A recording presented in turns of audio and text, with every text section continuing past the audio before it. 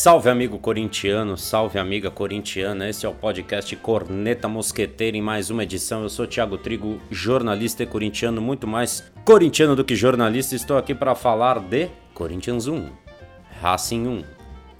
Empatamos na estreia na Sul-Americana em casa no Itaquerão contra o Racing de Avellaneda, time argentino que está liderando o campeonato local e que é muito mais arrumado do que a gente como time, embora não seja nenhuma grande potência da qualidade futebolística, e também tenha jogado como time misto contra o Corinthians ontem, que é uma questão importante que deve ser lembrada. O Carille gostou da partida em termos gerais, disse que viu evolução. Eu não vi as evoluções que ele viu, mas eu sei que tem coisas que o técnico combina com os jogadores e que a gente não fica sabendo e que só eles vão saber se funcionaram ou não. Mas em termos gerais, a verdade é que ninguém conseguiu ficar satisfeito com o jogo, né? Inclusive a torcida tem vindo muitas reclamações de gente que tá falando que o Carille viu outra partida, tal. Não é isso também. Também acho que não é pra tanto. Agora tem questões que a gente tem que ressaltar aqui. Claro que você, meu amigo, já sabe, minha amiga já sabe que fomos salvos pelo Gustagol com gol de cabeça no finalzinho do jogo. Mais uma vez, Gustagol é o grande destaque do Corinthians nesse começo de temporada e é um cara que logo tem tudo para assumir uma condição de ídolo se mantiver esse compromisso, essa raça e essa qualidade na área para fazer gols. Ele me lembra o Dadá Maravilha, o Dario, que muita gente não sabe quem é. Foi centroavante reserva na Copa de 70, ele jogou num time de Masters da seleção brasileira, organizado pelo Luciano do Vale nos anos 80. Que jogavam grandes craques que passaram pela seleção brasileira, entre eles Rivelino e tal. Que foi quando o Luciano do Vale organizou isso e virou uma atração da Bandeirantes. E ele juntava esses caras pra jogar. Eu cheguei a ver o da Maravilha jogando ali. O da Maravilha que era conhecido como beija-flor, porque ele era muito bom cabeceador. E ele passava a sensação de que ele parava no ar ao cabecear a bola. Que ele tinha um tempo de bola tão bom que parece que ele subia na hora exata e dava aquele meio segundo que parecia que ele estava parado no ar esperando para testar a bola com firmeza. Se você for reparar nas cabeçadas que o Gustavo tem dado e nos gols que ele tem feito de cabeça, a maioria deles foi de cabeça inclusive, ele passa essa sensação de que ele para no ar. O Sornosa cobrou a falta da direita, a bola chega no segundo pau pro Gustagol, ele parece que ele tem um acordo com a bola já, o tempo tá perfeito, ele vai lá, sobe e aí parece que ele dá um meio segundo no ar esperando ela chegar para cabecear contra o chão e botar a bola quase no ângulo, impedindo a defesa do goleiro do Racing. Foi uma ótima cabeçada e a gente saiu com uma sensação de alívio do estádio por conseguir esse empate no final, embora o empate seja uma vantagem pro Racing, que além de ter jogado fora de casa e poder decidir lá no estádio El Cilindro, que é o estádio do Racing Avellaneda, que fica inclusive muito próximo ao estádio do Independiente. Os dois são rivais e ficam muito ao lado um do outro. De um estádio você vê o outro. Eles têm a vantagem de ter feito gol fora de casa, né? Porque a Sul-Americana tem o regulamento do gol qualificado desde a primeira fase. Resumindo, se for 0-0 o jogo, o Racing se classifica. Ou seja, a gente ficou razoavelmente, né? A gente se sentiu aliviado, sentimos-nos aliviados pelo empate no final, porque a gente ia perder o jogo e a esperança estava diminuindo, mas é aquilo, né? O time ainda precisa produzir muito. Vamos a uma análise do jogo. Vamos lá, vou começar falando da defesa. A defesa não está funcionando, tem uma questão de posicionamento que os dois ainda não se entenderam muito bem. Um sai muito para cobrir o outro e às vezes não era para fazer isso, faltou recomposição com o volante, faltou o lateral dar o primeiro combate. Nossos dois zagueiros não são propriamente zagueiros rápidos, então toda vez que eles são colocados em duelo mano a mano com o atacante adversário, eles tendem a perder.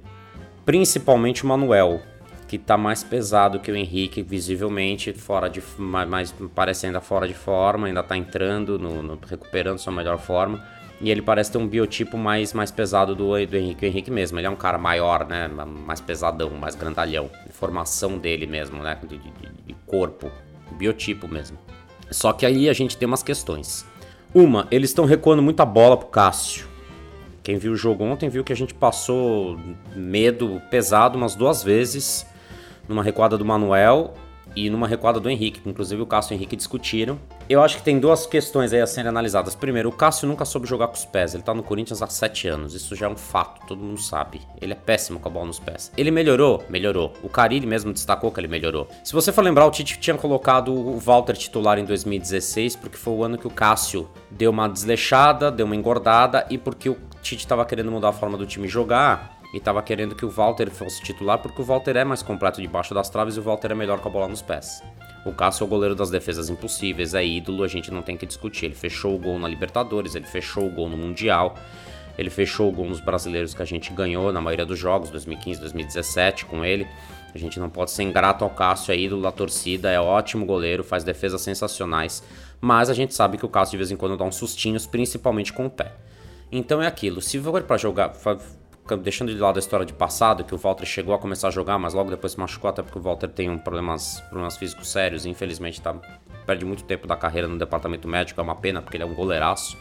Então vamos voltando pro jogo de ontem, o Cássio quase entregou o ouro pros caras 2 vezes, e numa delas ele inclusive briga com o Henrique, mas o fato é, o time precisa chegar num acordo, o Carille precisa tomar uma decisão, ou não recua mais bola pro Cássio, o que é a minha humilde opinião, eu acho que devia ser o proibido de recuar a bola pro Cássio, ou muda o esquema tático para o time jogar de uma outra forma, com o goleiro sendo um goleiro linha mais adiantado. E repito, sendo o Cássio não vai dar certo e o Carille sabe disso.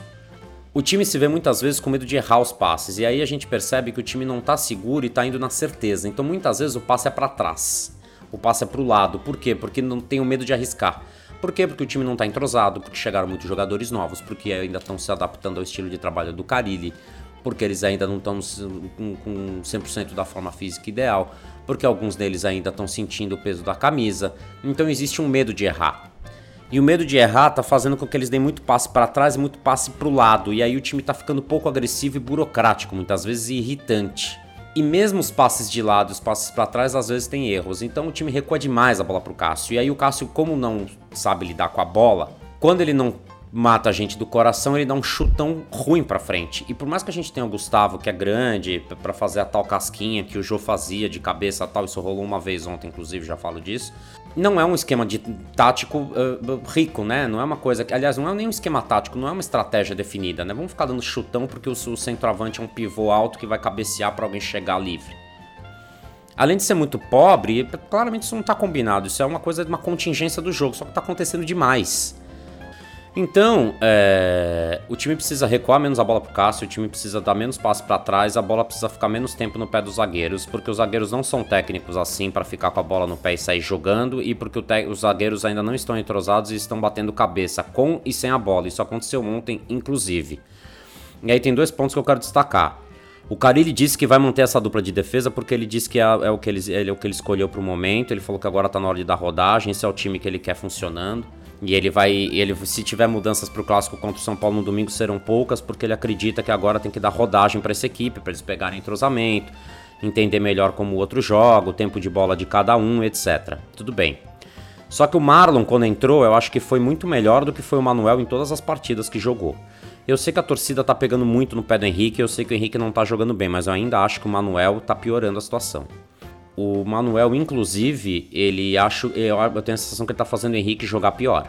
Não se esqueçam que o Henrique, embora ele não seja um zagueiro raçudíssimo e que tenha aquela cara de Corinthians como tinha, por exemplo, o Chicão ou o Balbuena, ou o Gamarra ou o Gil, mas aí eu não vou começar a falar desses caras, aí a gente vai começar a chorar, então não vou entrar nesse mérito. O Henrique, ele não é propriamente um zagueiro raçudo, né? Aquele cara que você gosta de ver zagueiro do Corinthians, que sai sangrando de campo. Mas ele é um zagueiro bom, assim, em termos gerais. Ele é um zagueiro técnico, ele jogou em times grandes, ele jogou na Europa, ele foi convocado para a Seleção Brasileira em 2014, embora ele tenha sido reserva. Entendeu? Ele tem uma história no futebol maior do que a do Manuel. Ele é mais técnico. Vocês concordem com isso ou não, você pode até falar que foi só empresário, que eu acho que é um exagero. Ele é um bom zagueiro. Ele não é um tremendo zagueiro, ele é um bom zagueiro. E também deu a sorte de estar nos lugares certos, com as pessoas certas, e teve um crescimento bom na carreira e tal. A questão é que eu acho que o Manuel tá atrapalhando o futebol dele, porque a gente sabe que quando o parceiro de zaga não funciona bem, ou você não tem entrosamento, um puxa o outro pra baixo. A gente viu o Batata virar um zagueiraço do lado do Gamarra em 98, a gente viu o Felipe virar um zagueiraço do lado do Gil, mais recentemente em 2015. A gente viu zagueiros que chegaram no Corinthians que a gente não tinha. O Felipe é o melhor exemplo, que a gente não tinha grande confiança no começo. O Castan foi um também. o próprio Paulo André. E esses caras, depois de um tempo, eles cresceram, porque eles foram treinando, pegando entrosamento e tal. Então, assim, já que vai ser essa dupla, que eu discordo humildemente e respeitosamente do Carille, que eu acho que devia o Marlon ter uma chance na zaga central nesse começo de ano, pelo que jogou nos poucos jogos que entrou. Se essa vai ser a dupla, então é bom que eles melhorem rápido, porque a gente tá tomando gol todo jogo. Os cachorros da vizinhança resolveram dar o ar de sua graça. E voltando, a gente tá tomando gol todo jogo, e ontem o gol que a gente tomou, o Henrique meio que se enrosca com a bola, porque o cara tenta o passe, o André Rios tenta o passe, a bola vai meio que pegar no meio das pernas do Henrique, ele se enrosca, ele meio que tabela com o atacante do Racing, com o Rios, que jogou no Vasco. E aí ele acaba, o Rios recebe a bola de volta, que ele tinha tentado o passe, ele dá um corte simples no Manuel, que até o Manuel se virar, a bola já tá entrando no gol. O Carille fala que o Henrique não errou na cobertura, porque ele virou o corpo na posição certa e foi uma infelicidade a bola ficar presa no meio das pernas dele. Tudo bem, mas eu acho que ele apanhou da bola, tá? O zagueiro, se você for ver o gol, pra mim ele apanhou da bola. Ele podia ter tentado dar um chutão de alguma forma.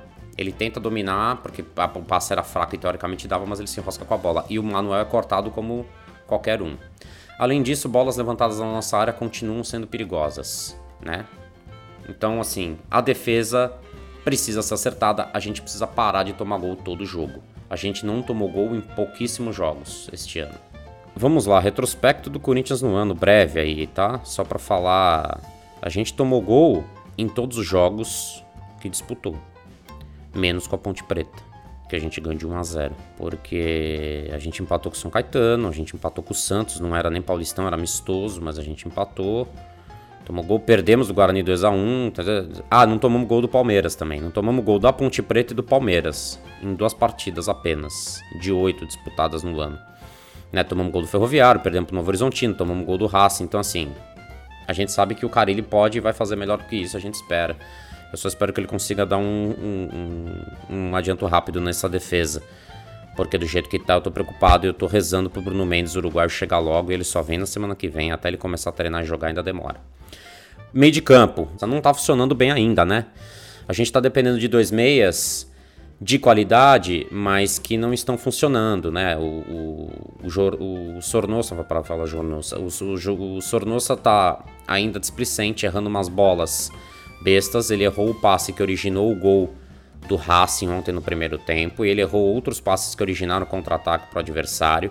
Ele começou mais centralizado porque o Carille botou o time num 4-3-3, e aí o Jadson tava pela esquerda, o Love pela direita, o Gustagol na frente, e o Sornosa era um meia ali ao lado do Ramiro, né? Era um 4-3-3 bem tradicional, assim. Só que aí ele mudou pra 4-2-3-1 quando percebeu que o volante do Independente tava com muita liberdade de jogo e tava armando tudo ali. Ele mudou pra colocar o Jadson mais em cima desse cara e evitar que ele começasse a construir todas as jogadas do Racing. Explicação do próprio Carille, mas a gente percebeu estaticamente que ele mudou o posicionamento. Porque nesse 4-3-3 a coisa não tá funcionando muito bem, não. O Jadson tá errando muito passe bobo ainda. Ele tenta sair, buscar o jogo, cair dos lados, recuar para dar qualidade na saída de bola, mas você percebe claramente que o Jadson ainda não tá em forma. De novo, né?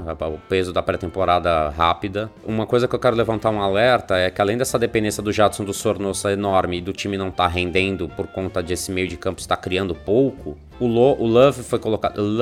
O Wagner Love foi colocado aberto na esquerda, não funcionou muito bem, aberto na direita. Aberto na direita, mas assim, circulando com liberdade para ser um falso 10 e colar no Gustavo. Ele não tá aguentando recompor na marcação, como eu já tinha cantado a bola aqui. O Carille falou que ele é privilegiado fisicamente, só que ele não conseguiu voltar várias vezes. Inclusive teve lance já no primeiro tempo, se você for rever a partida, se você prestou atenção, caro ouvinte, que o Love ficou e o Gustagol voltou para cobrir, né? Se houver isso bem coordenado e o Gustagol voltar para cobrir o espaço marcando, tudo bem. Mas eu não sei se o centroavante do time tem que ficar voltando até aqui embaixo para marcar, porque o Love não tá conseguindo. Espero que ele consiga em breve. Os pontos positivos do primeiro tempo foi que quando o Love saía e trazia a marcação pro lado, tinha um espaço, tabelava com o Fagner, tinha um espaço pro Ramiro se projetar no vazio ali, na meia direita, e ele tentou isso algumas vezes, mas a lentidão do time nos passes ainda não ajudaram, ele ainda não conseguiu entrar com essa liberdade toda, tinha um espaço a ser explorado, mas não conseguiu explorar tão bem, isso complicou um pouquinho também, é isso, né, tá faltando entrosamento e tá faltando ritmo físico. Já falei do time com a saída lenta, com medo de errar passe, e aí fica só na certeza e fica burocrático. Aliás, eu acho que o Ramiro é um cara que tem muito potencial, e como eu tô falando dele agora, eu queria resgatar que eu tô vendo isso muito nele. Já tinha visto isso no último jogo, nos últimos jogos. Ele tá um pouco burocrático nos passes, acho que ele tem medo de errar, de cometer um grande erro e de cair no ostracismo aí, se a torcida pegar uma bronca dele por algum erro individual, então ele tá fazendo o básico, arroz e feijão, para não comprometer, e aí ele tá muito burocrático em passes para trás e de lado, e eu tenho certeza que o Ramiro também pode mais que isso. O Love perdeu um gol feito no primeiro tempo que não pode perder, recebeu um chutão da defesa, que foi o que o Corinthians mais deu. O Corinthians ainda tá pondo pouca bola no chão e tentando tocar, porque tá encontrando pouco espaço. Quando pega um time bem montado, bem distribuído como o Racing, sofre absurdamente para criar jogada, e aí fica na base do chutão. E aí o Gustavo deu uma desviada numa bola, a famosa casquinha, que o Jô fez milhares de vezes quando teve de volta em 2017. E aí o Love entra livre pelo meio da área e chuta em cima do goleiro. O cara chega, logo depois o zagueiro do Racing chega, tenta dar um tranco nele, não consegue, o Love cai e pede pênalti, mano, tava revendo inclusive na TV em casa, não foi pênalti coisa nenhuma, ele simplesmente chutou mal mesmo, chutou em cima do goleiro. E aí isso mostra que o Corinthians também tem que ser um pouco mais certeiro. Quando o Corinthians do Carille de 2017, dos primeiros meses de 2018, se caracterizou por ser um time que marcava forte, não atacava loucamente, mas quando atacava era certeiro, e tá faltando ser certeiro quando tem a chance. E isso não aconteceu ontem, com exceção da cabeçada do Gustavo no final. O Gustavo foi o jogador que mais finalizou no time, mas ele também recebeu bolas muito quadradas para finalizar. Ele deu umas cabeçadas para fora e tal. Bola que foi boa, duas bolas que foram boas. Uma foi no gol, o goleiro pegou, e a outra foi a bola que entrou, foi o gol dele. Segundo tempo, o Carille pega, vê que não tá funcionando e muda tudo. Tipo, não tinha profundidade. Ele já falou que ele tá sentindo, ele quer ter a opção da profundidade. E aí o que ele faz? Primeira coisa que ele faz...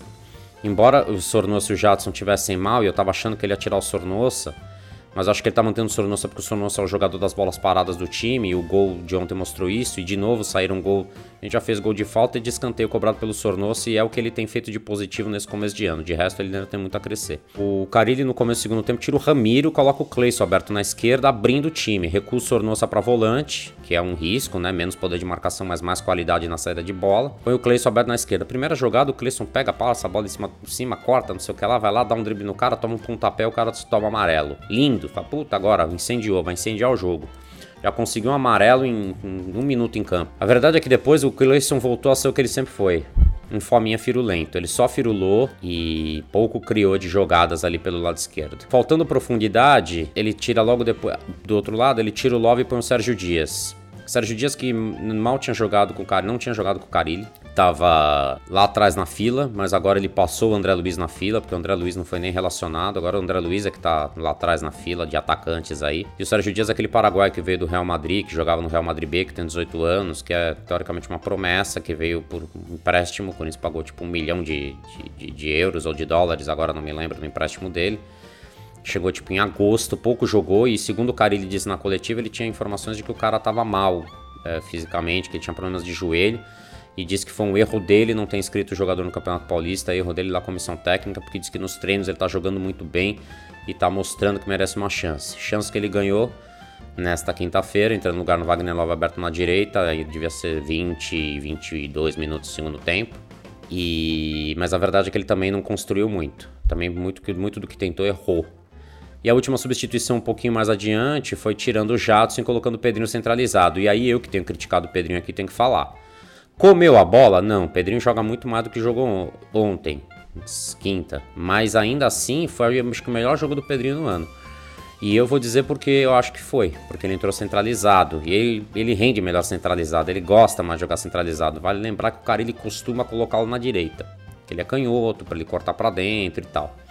Ele é um meia para jogar aberto na direita na visão do Carille, mas quando ele entra centralizado por questões do jogo, e ontem foi isso que aconteceu, por circunstâncias do jogo, ele deixou o Sérgio Dias aberto na direita, Cleison na esquerda e o Pedrinho centralizado. O Pedrinho criou mais, ele circula com mais liberdade, ele fica menos preocupado em ter que compor a marcação no corredor e voltar marcando o lateral adversário, e é uma coisa que ele não tem habilidade para fazer, e ele tenta por questões de grupo e de obediência tática, pedido do técnico. Então o Pedrinho faz, mas não faz tão bem quando joga na direita. E ontem ele entrou centralizado e foi muito bem.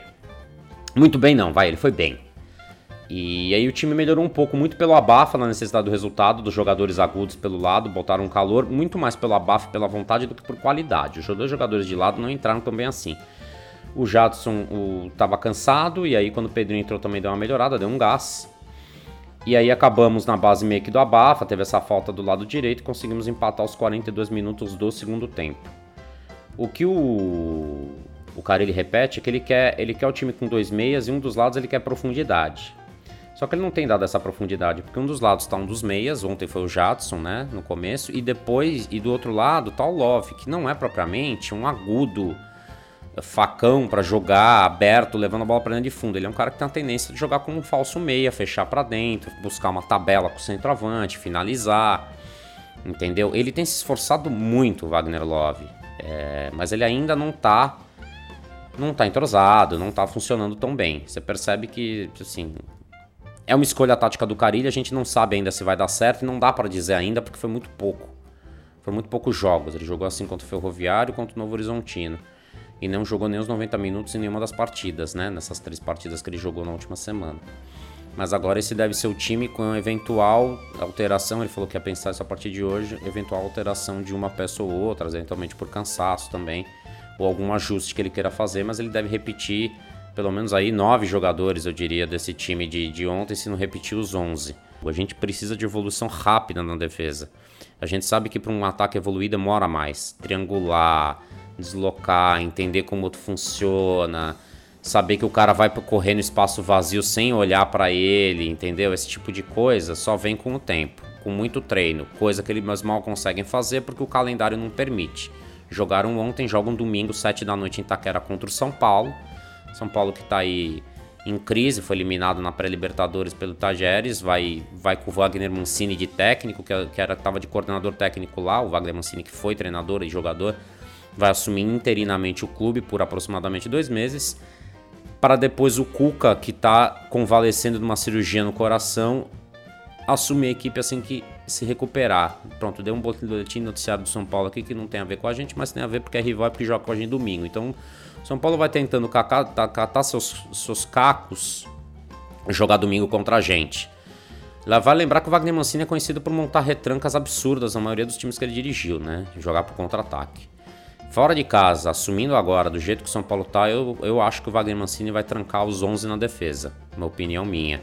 E o Corinthians tem um dia menos de descanso para a partida, porque o São Paulo jogou na quarta. E jogou em casa e jogou na quarta. A gente jogou em casa, mas jogou na quinta. A gente tem um dia menos de descanso, é um treino a menos que se faz, etc, etc. E parece uma bobagem, mas isso faz diferença ainda mais nesse começo de temporada em que o time não está voando como a gente quer que voe, como a gente espera que voe. Então o Corinthians volta a jogar na outra quarta-feira, dia 27, contra o Racing lá, precisando vencer. Uma vitória simples dá a vaga para o Corinthians na próxima fase da Sul-Americana. Corinthians que vai pegar o Avenida do Rio Grande do Sul na quarta-feira em Itaquera. O jogo único também, mas agora não tem mais gol qualificado, não joga mais pelo empate. Se tiver empate, vai para pênaltis. O Avenida do Rio Grande do Sul, que é um time que me eliminou o Guarani na outra fase da Copa do Brasil. E o Corinthians joga o jogo único contra eles depois de pegar o São Paulo no domingo, pega o Avenida na quarta-feira. Tô falando isso agora porque essa informação saiu de quinta para sexta, agora porque o jogo do Avenida foi na quarta e tava faltando definir se o jogo ia ser nesta próxima semana que entra, no dia 20, ou depois, na primeira semana de março, depois do jogo de volta contra o Racing. Ficou confirmado que vai ser agora, ou seja, eu achava que o time ia ter uma semana para treinar entre o jogo contra o São Paulo e o jogo contra o Botafogo de Ribeirão Preto, mas não terá, porque vai ter que pegar o glorioso Avenida do Rio Grande do Sul pela Copa do Brasil na quarta-feira, dia 20, às 9h30 em Itaquera. Amigos, falando rapidamente fora de campo, né, notícias da semana a gente já sabe, o Corinthians desistiu do Lucão, né, não entrou num acordo com o São Paulo sobre quem ia pagar o salário até ele voltar a campo. Parece que as informações de bastidores ali que eles receberam do Departamento Médico de São Paulo não foram muito confiáveis, eles ficaram preocupados, parece que o cara precisa de no mínimo mais 2 meses para voltar. Ele sofreu uma cirurgia no joelho em agosto do ano passado, um problema que ele já tinha antes de sair para a história de Portugal. O Corinthians acabou desistindo da contratação, mesmo sendo sem custos, e na minha humilde opinião e na opinião dos corintianos com quem eu conversei, foi uma boa, ninguém estava entendendo a contratação do Lucão, ele era das seleções de base do Brasil, ele era uma promessa do São Paulo, mas a verdade é que ele como profissional assustou todos os São Paulinos. Eu não sei se vale a pena a gente se arriscar a pegar um jogador, ainda mais voltando de cirurgia no joelho. Mas enfim, o Bruno Mendes, uruguaio, deu sua entrevista falando como jogador do Corinthians, saiu do Sul-Americano Sub-20 no Chile, voltou para o país dele lá para Montevidéu, está preparando a mudança dele essa semana e é esperado no Corinthians na próxima semana para fazer exames, assinar contrato. 3 milhões e meio de dólares por 85% dos direitos federativos desse jogador, que, repito, tem 19 anos, foi revelado pelo Montevideo Wanderers, foi capitão da seleção uruguaia no Sul-Americano Sub-20, jogou 2 amistosos pela seleção uruguaia principal contra Brasil e França no final do ano passado. É tido como uma das grandes promessas do futebol uruguaio. Ele parece ter espírito de liderança e ele parece ser mais rápido que os nossos 2 zagueiros atuais, o que me dá muitas esperanças para o futuro, porque na lentidão que nós estamos é preocupante. Para encerrar essa novela e esse blá blá blá, todo o Romero que estava lá de canto, agora já não está tão de canto assim. Ele segue treinando separado, mas ele foi inscrito na Sul-Americana, o que foi uma espécie de carinho que a torcida fez, que a diretoria fez nele, uma espécie de aceno de trégua para que eles voltem a conversar, e o clube está conversando com o Romero pensando na renovação, até porque ele percebeu que ele não estava com a moral toda que ele achava que ele estava no mercado, está parado aí sem jogar, eu digo, há mais de mês, né? Desde que voltou a temporada, o Corinthians estreou um mês atrás em jogos oficiais e ele poderia estar jogando, mas não está. E ele está com medo de perder a Copa América pelo país dele, o Paraguai. Usou isso como argumento para falar que ele quer jogar. E jura que não assinou pré-contrato com ninguém, então existe uma chance do Corinthians renovar com o Romero. Parece que até que inclusive ofereceram um pouquinho de aumento salarial para ele, o que não estava sendo tratado antes. Ele recebia em dólar, o salário dele era fixado em 110 mil dólares em 2014. Agradeço ao seu genial Mário Gobi, que fez esse contrato, e o Corinthians começou pagando na época, sei lá, menos de 300 mil reais para o Romero, mas como o dólar foi subindo, o Romero já chegou a ganhar 400 e tantos mil reais por mês, e hoje deve estar ganhando na faixa dos 370, 380 mil reais, 400 mil reais por mês ainda, porque né, o dólar está 3,70 e pouco, 110 mil dólares, você faz a conta aí. Então pode ser que o Corinthians anuncie renovação com o Romero a qualquer momento aí, e pela falta de profundidade do nosso time nas partidas, temos que concordar que ele está fazendo falta sim. E eu que tinha feito críticas ao Romero porque eu achava que ele tinha virado Neymar demais, embora ele sempre tenha sido raçudo, artilheiro da arena, a gente sabe que ele tem limitações técnicas, e eu acho que ele estava muito firuleiro e começou a se achar nos últimos ano e pouco, aí começou a se achar muito craque, encostava nele, ele voava 2 metros longe, se achando Neymar, o cai, mão aqui, firula, e estava me incomodando um pouco porque ele estava errando muito passe, besta, e fazendo essas firulas na hora que alguém encostava nele. Estava achando que o ciclo dele tinha se encerrado. Eu não acho uma má ideia o Corinthians negociar o Romero, contanto que traga algum jogador de bom nível com características parecidas. Esse jogador ia ser o Luan do Atlético Mineiro, não se confirmou, e pelo cenário atual não me parece mais má ideia renovar com o Romero, porque a gente sabe que ele, quando está em campo, em termos gerais, por mais que ele faça umas firulas, ele se dedica, ele honra o manto sagrado alvinegro. Não é isso, meus amigos, eu volto rápido aí no domingo à noite ou na segunda de manhã com um podcast para falar de Corinthians e São Paulo. Vamos ver se a gente consegue aí manter o retrospecto positivo do Cariri em clássicos, que é absurdo, inclusive do Corinthians contra o São Paulo em Itaquera. O São Paulo nunca venceu a gente em Itaquera, estamos usando estádios desde maio de 2014. Então, para quase 5 anos eles não ganham da gente em Itaquera. A gente chegou a perder para eles. As últimas derrotas que a gente teve para eles foram fora de Itaquera, no Morumbi, no Pacaembu e tal. Então é isso. Volto em breve com mais um podcast. Esperamos muitas melhoras desse time, ainda não estamos satisfeitos. Vamos dar tempo ao professor, mas tem que parar de tomar gol. Pelo menos isso. Depois a gente cobra mais o ataque, mas tem que parar de tomar gol. Meus amigos, curtam, compartilhem, xinguem, elogiem, critiquem, sigam nas redes, no Twitter, no Facebook, no Instagram. Eu posto a maioria das coisas no Instagram e no Twitter. O Facebook estou usando de página institucional porque ninguém mais quer saber do Facebook. Se vocês quiserem, vocês me avisam.